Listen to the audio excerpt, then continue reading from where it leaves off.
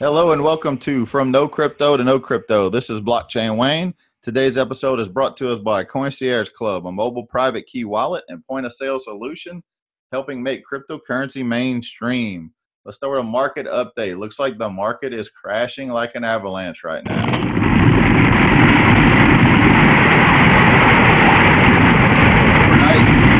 We're seeing Bitcoin pull back due to a decision made by the SEC to delay approval of another proposed Bitcoin ETF. This is not too long after they had recently denied the Winklevoss twins bid for an ETF. This one is expected to possibly pass, but they have just announced they're delaying the decision, which the market is very finicky right now. Any little negative news can trigger a sell-off. We were at a key level. Looks like we need to see a dip, hopefully some consolidation, which will lead to a bigger move up in the near future. So this is typical news that brings the price down. Looking at the charts, though, if you're looking at technical analysis, it is something that looked like it was going to, we were about to hit a takeoff point. The chart showed a falling wedge, which is a bullish indicator for upward momentum. But what happened today was not right, which is exactly why I say technical analysis is just one piece of the puzzle. Remember what I said about technical analysis in last episode? They've done studies, 60% of the time it works every time. That is right. So let's look at some good market insight. As I mentioned before, it's hard to look at the charts and see everything falling. Bitcoin is down almost 5%. Many altcoins, especially in the top 10, are down anywhere from 5 to 10% right now.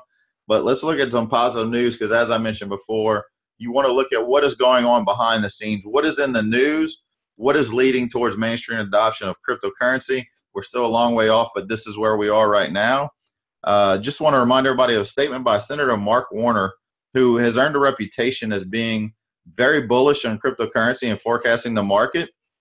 He expects it to exceed 20 trillion by 2020.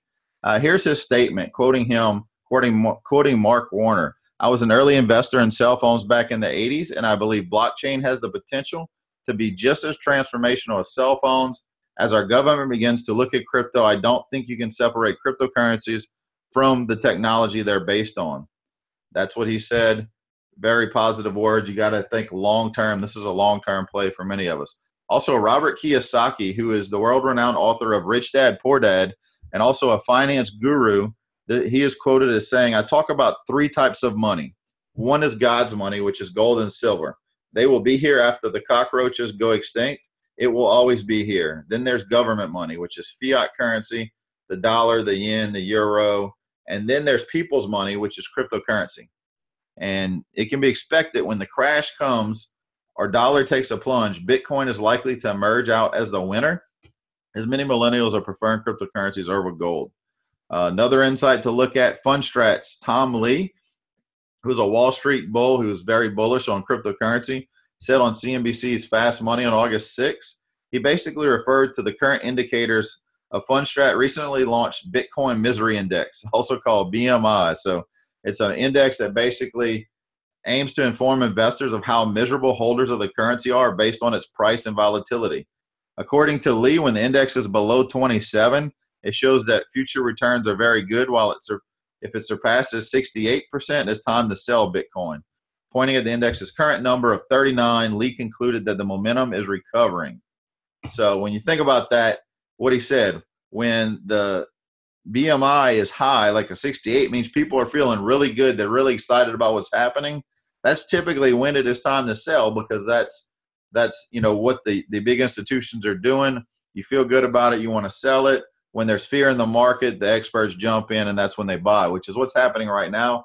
I can guarantee you there's some accumulation going on of cryptocurrencies by some mainstream institutions. So let's look at some top stories of the day. Moving on, Coinbase Pro now supports Ethereum. So Coinbase Pro is Coinbase's trading exchange. It's built, it's using, owned by Coinbase. It's formerly known as GDAX, but it's a trading exchange that allows you to trade different pairs. Ethereum Classic is now on there. Coinbase took to Twitter to announce that it planned for the launch of Ethereum Classic were successful, and the exchange finally offering support for the transfer of this crypto asset. What does that mean for Ethereum Classic? We're seeing they're down 13% right now. This news has been expected. I want to give you a little bit of insight of what to do here. This is where you buy the hype and sell the rumor. So if you bought Ethereum Classic over the last few weeks, you saw some pretty good returns. When the news comes out, that's when you sell. Buy the rumor, sell the news. That's exactly what you want to do. And that's why we're seeing 13% sell off. Many people that were holding Ethereum Classic probably transferred it into Coinbase Pro and dumped it for the price to basically cash in on the run up from Ethereum Classic. So also moving along, Coinbase is also boosting its daily purchase limits and will allow for instant trading following user bank transfers. The company announced Tuesday. When you think about this, last year, a year ago, when we were looking at getting involved in Coinbase, from Coinbase, you can attach a bank account, you can send money in, or you can even purchase, but it takes 5 days for everything to become available. Now, a lot can happen in the cryptocurrency space in 5 days. At one point, I think it was early part of last year, I found myself and a friend riding out to a town about 45 miles away to go to the only Bitcoin ATM around so we can buy Bitcoin instantly with cash, because we knew the price was about to make another run up, and it would have taken 5 days to get money onto Coinbase. So this is huge news. What they will basically allow you to do now, the transfer of funds from a bank is a slow process. That does take several days. But what Coinbase is now allowing you to do, you have access to those funds and be able to trade within the exchange. You just won't be able to withdraw or transfer that cryptocurrency to another exchange or another account until those funds have cleared the bank. So it's great news. They also upped their limits. Many people's limits now being set from anywhere as low as 2,500 to 7,500 a week has now been up to 25,000 for your basic users, and more is available if you go through different protocols and different verification processes. So moving along, so an agent of the U.S. Drug Enforcement Administration has noted that Bitcoin's role in crime has dropped to just 10% of transactions, while transactions themselves have grown tremendously over the past 5 years. Now, I get this reservation a lot when people are talking about Bitcoin and cryptocurrency and they don't really understand it. All they know is what they've heard in the past when it was used for things like the Silk Road, which was a dark website that allowed people to purchase drugs using Bitcoin. That's what a lot of people hear, and they think, oh, Bitcoin is used by drug dealers and terrorists. Really, that's not the case. If you think about historically, any cash value, any kind of monetary value is used by criminals as well. We don't stop using the US dollar because drug dealers are only using cash. You can't use the same logic for Bitcoin. As it becomes more legitimate, it becomes more mainstream, it is going to be used for more legitimate purposes, but there will always be, no matter what the currency is, whether it's gold, whether it's the US dollar, whether it's a cryptocurrency, or whether we get back to trading chickens, there will be crime that will be used. The currency will be used in crimes. So also moving along, I mentioned earlier, I talked about my first experience purchasing Bitcoin from a Bitcoin ATM last year. There are now 3,500 Bitcoin ATMs worldwide. And that's only a year ago, that number was around 1,800. So we're seeing a lot of adoption where that goes. And out of these installed ATMs, 1,846, so over 52%, support altcoins, 49%, and 32% of these ATMs support Litecoin and Ethereum, respectively. So that's some great news of what's going on in the cryptocurrency space. I always like to share articles that's helping cryptocurrency move into the mainstream, shows where we're seeing some adoption from different organizations and institutions. So I want to move on to a little bit of education. And today, the education is a little bit different. I'm not going to talk about technical analysis or where to do your research. I want to talk about a simple topic called crypto etiquette.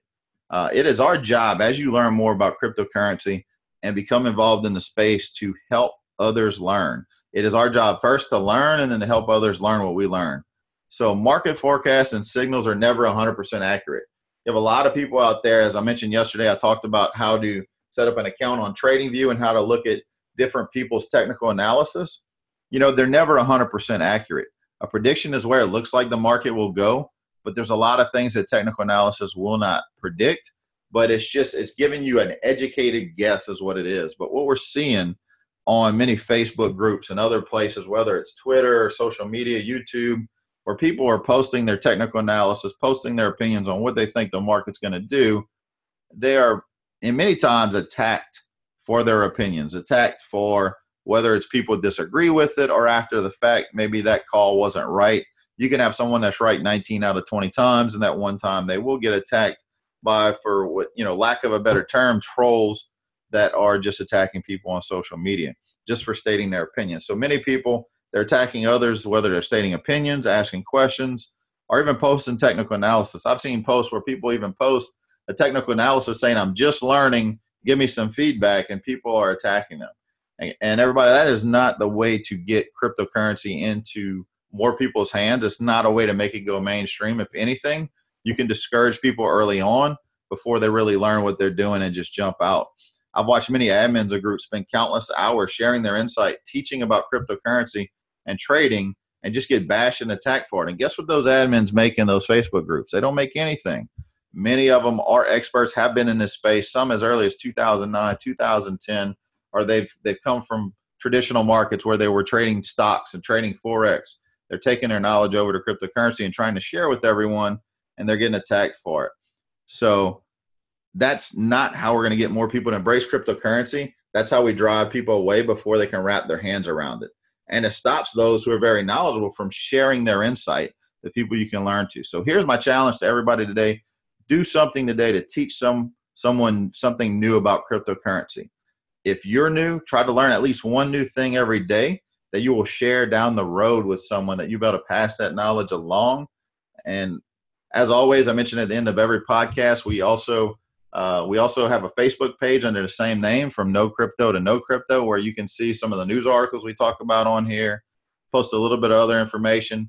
But also we have a book under the same name on Amazon, both on paperback and ebook, which is available for purchase. It's a very low price. If you purchase the paperback, you get the Kindle ebook for free, but it's a beginner's guide to cryptocurrency. It's all it is, short read, about 40 pages.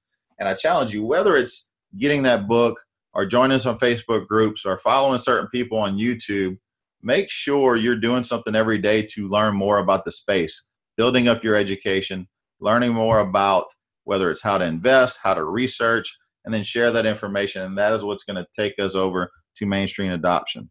All right, that is it for our episode. Thank you, everybody. See you on the next episode.